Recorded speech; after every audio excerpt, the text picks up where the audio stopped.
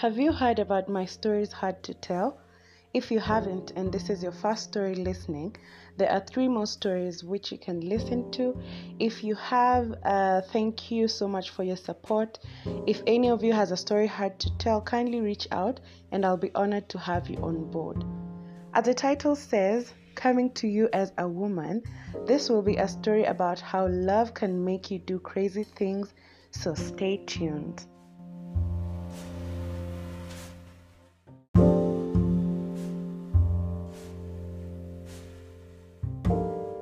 So I know I've talked about how love can make you do crazy things, and let me start by how I met this guy. So when I was in uni, in Multimedia University, I never found any man attractive to me, except this one guy who was very handsome, but very quiet, just my type.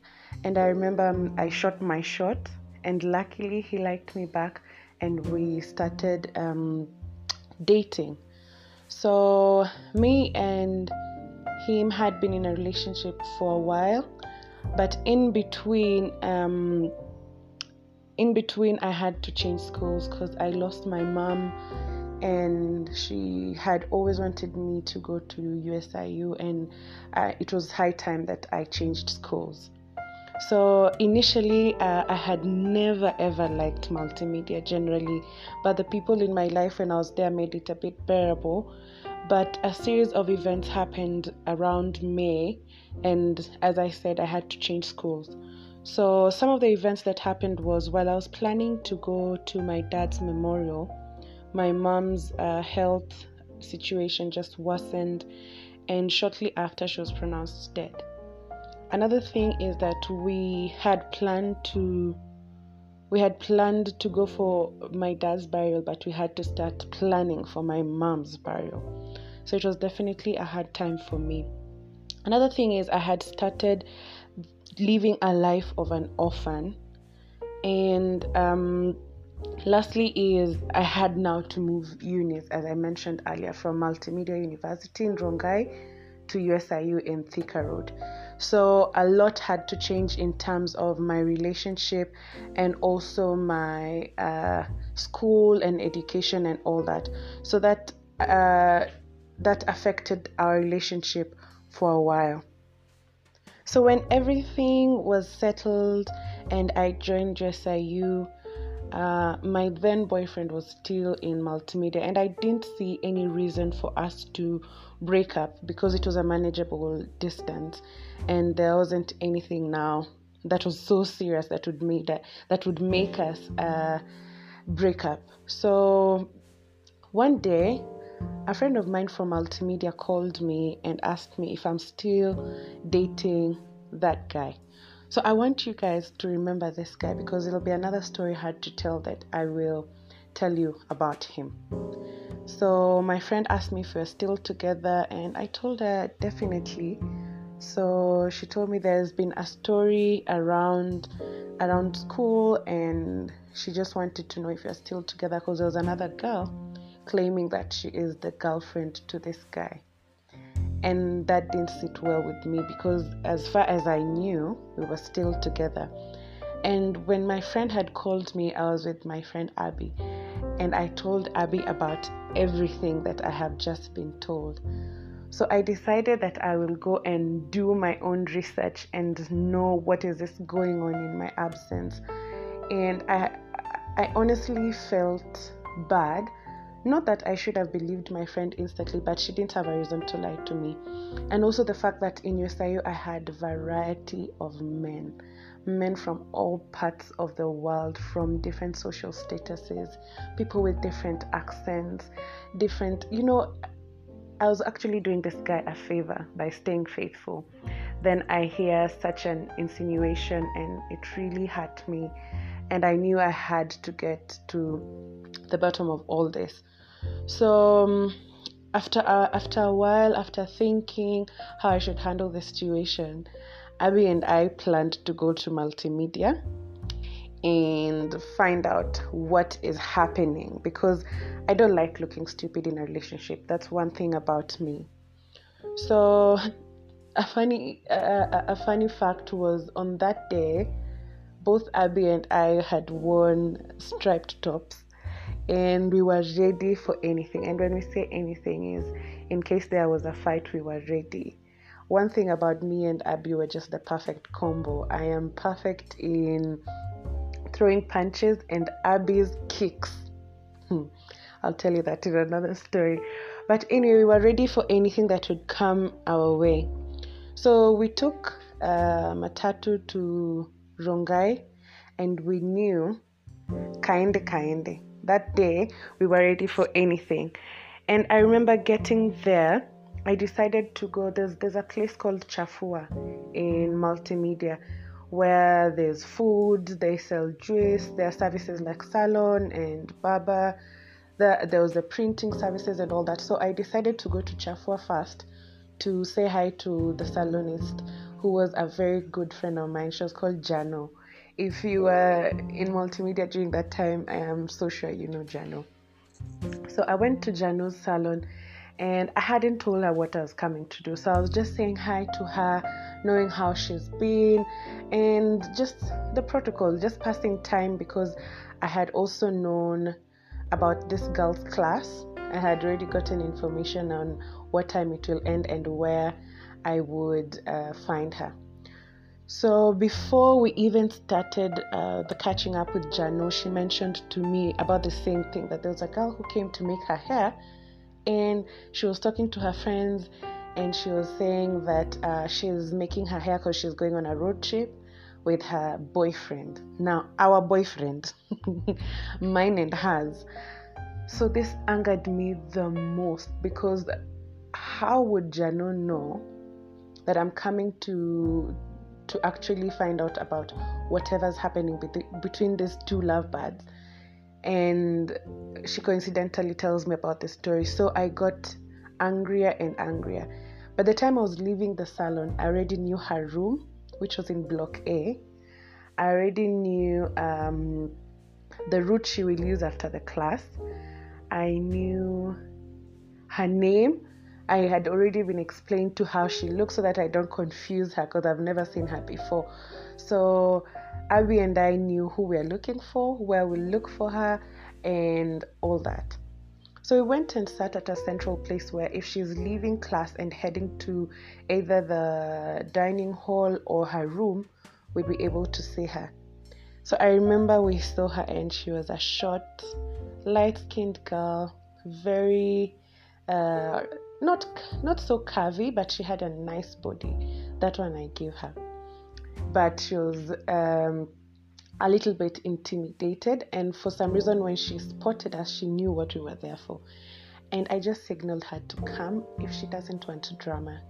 So, wise girl, she came, and I asked her, can we go to your room, or you want us to deal with whatever has brought me here in the open? So she said it's okay, and we led the way because we knew the exact room we were going, and I think this freaked her out a bit. But I was not there to smile. I was not there to make friends either. So we went to her room, and I asked her what she has going on with this guy, and all these things I've been hearing about her going to the salon and saying they're going for a road trip and all that. And she openly talked about it. She didn't deny. She actually confessed that she actually liked this guy, and she was just saying, it wasn't like it was true. She was just saying out of the blues, but it seems like things escalated, and I actually got the wrong information. So, judging from the information we had from her, Abby and I thought it wasn't worth what we had planned to do.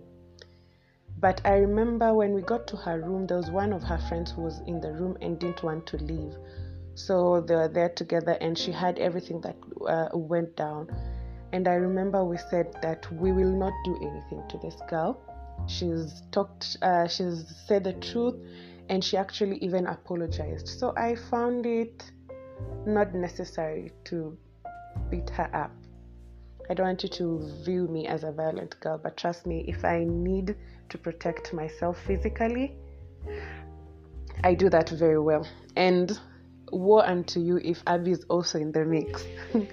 So after the confrontation and all that, we decided, so let's just walk away and go. Oh, a pointer. Our boyfriend, our boyfriend wasn't in campus.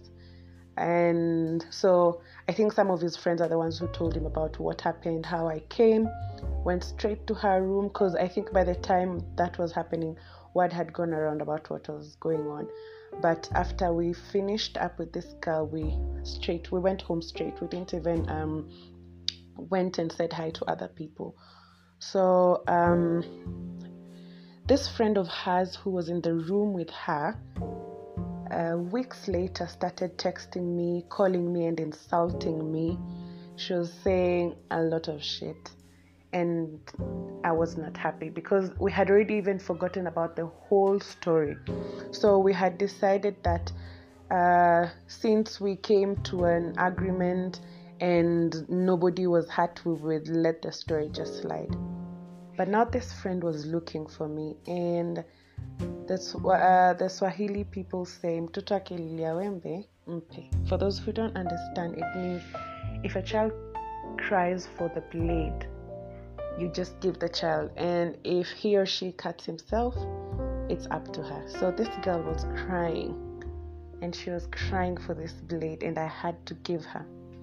So after the insults and all that, Abby and I planned to visit this girl in one of the days that she was not expecting. And since we also knew her room, we knew we will get all other details, but we wanted her to serve an example. Since we didn't get her friend, or rather her friend knew how to deal with the situation, she would serve as an example. And just a few days before we planned to go to Rongai again, I remember her number calling me again. And one thing is, I always picked up, listened to the shit that she'd say, and listened to all the insults and just laugh, because in my head, whatever I had planned out for her.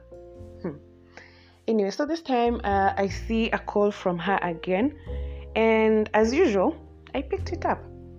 So when I picked up, I had a mature voice, and it wasn't this girl. So it was this girl's mother. And the mother was calling to actually ask for forgiveness on behalf of her daughter. But what I didn't get is, when she was insulting me and calling me, she didn't think about the repercussions. And now maybe that she's opened up to her mom is when her mom actually warned her and told her, these university love triangles and dramas at times just they go overboard. And I don't think she was ready for what was about to happen. So the mom was just asking for forgiveness on her behalf. And I told her, in fact, this story was already done.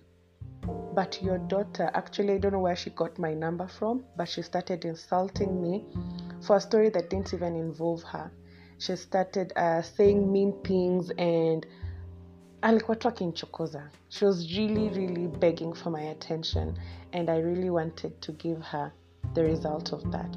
So after talking to the mom, and for the respect, in fact, it's only respect. I didn't feel pity for this girl. I didn't even care, but for the respect that the mom took it upon herself to actually apologize on behalf of the daughter, that's the only reason I forgave her. And Abby, I told Abby about it, and she also said it's okay. Since the mom called, let's just let the story die. So I will let Abby also tell you from her side of the story, and I'll also share with you some of the things that I learned from this experience. So let's listen to what Abby had to say.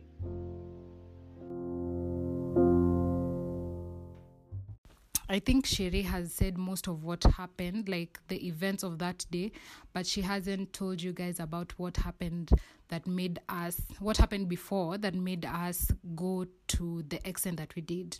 So I remember the day before, she texted the boyfriend at the time about that whole situation and confronted him, and he was rude. he was not forthcoming at all. He didn't want to give any information. So when Sherry mentioned that she is going to Multimedia University the next day to ask that girl, since he's not giving any clear answers, he was very adamant on us not going, and he was literally scared for the other lady. He kept on saying that he doesn't want us to fight. So the whole story was very funny because why would we want to fight someone who hasn't done anything to us? And it's just that if you aren't being forthcoming about the whole story, why can't you allow us to find that information on our own? Good thing was he had traveled. I think he wasn't in Nairobi, so he couldn't make it back on time to stop us from going. So when that happened, that's when we actually made the final decision of going to confront that lady. So yeah, so when we went, another story that she missed on saying, when we went, the friend of this lady, the one that remained in the room with us to give her friend moral support, she later started threatening Sherry and sending her messages saying that she'll beat her up and all those things. So we were wondering, where was that energy when we were there? But anyway, long story short, what I really learned from this whole scenario was that when your man cheats on you, or even if he doesn't, you don't confront the other woman. You always confront the guy that you're with, because the guy that you're with is the person who's supposed to respect your relationship. Another thing that I learned was guys just manipulate situations if they're on the wrong, and there's never a day they would be forthcoming with information, maybe because they're scared that something bad would happen. But then I feel like most guys will manipulate any situations if they aren't good guys. Also, no relationship is permanent, or no situation is permanent, rather, because we did all that, and even Sherry and that guy didn't even stay in that relationship. Another thing that I learned was, what did I learn? I learned that violence is never the answer. Though we didn't do anything harmful to her, or we didn't abuse her in any way, but violence is never the answer. Beating up someone can't make someone okay. Just be a lady. If you can't confront the situation with your words, just let it go. Yeah, that's it.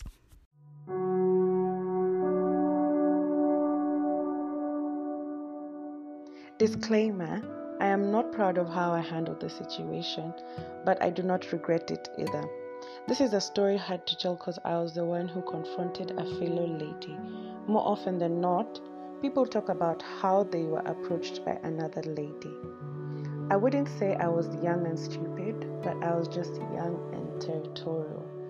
And I have never done this after that. I will never ever do it. It is never the right way. In case you're in such a situation, you should deal with the guy and not the lady. Nowadays, I even chat a bit with this girl, and I often promote her business, and I don't know about her friend, to be honest. Other than that, more stories are in store for you, so stay tuned. Bye.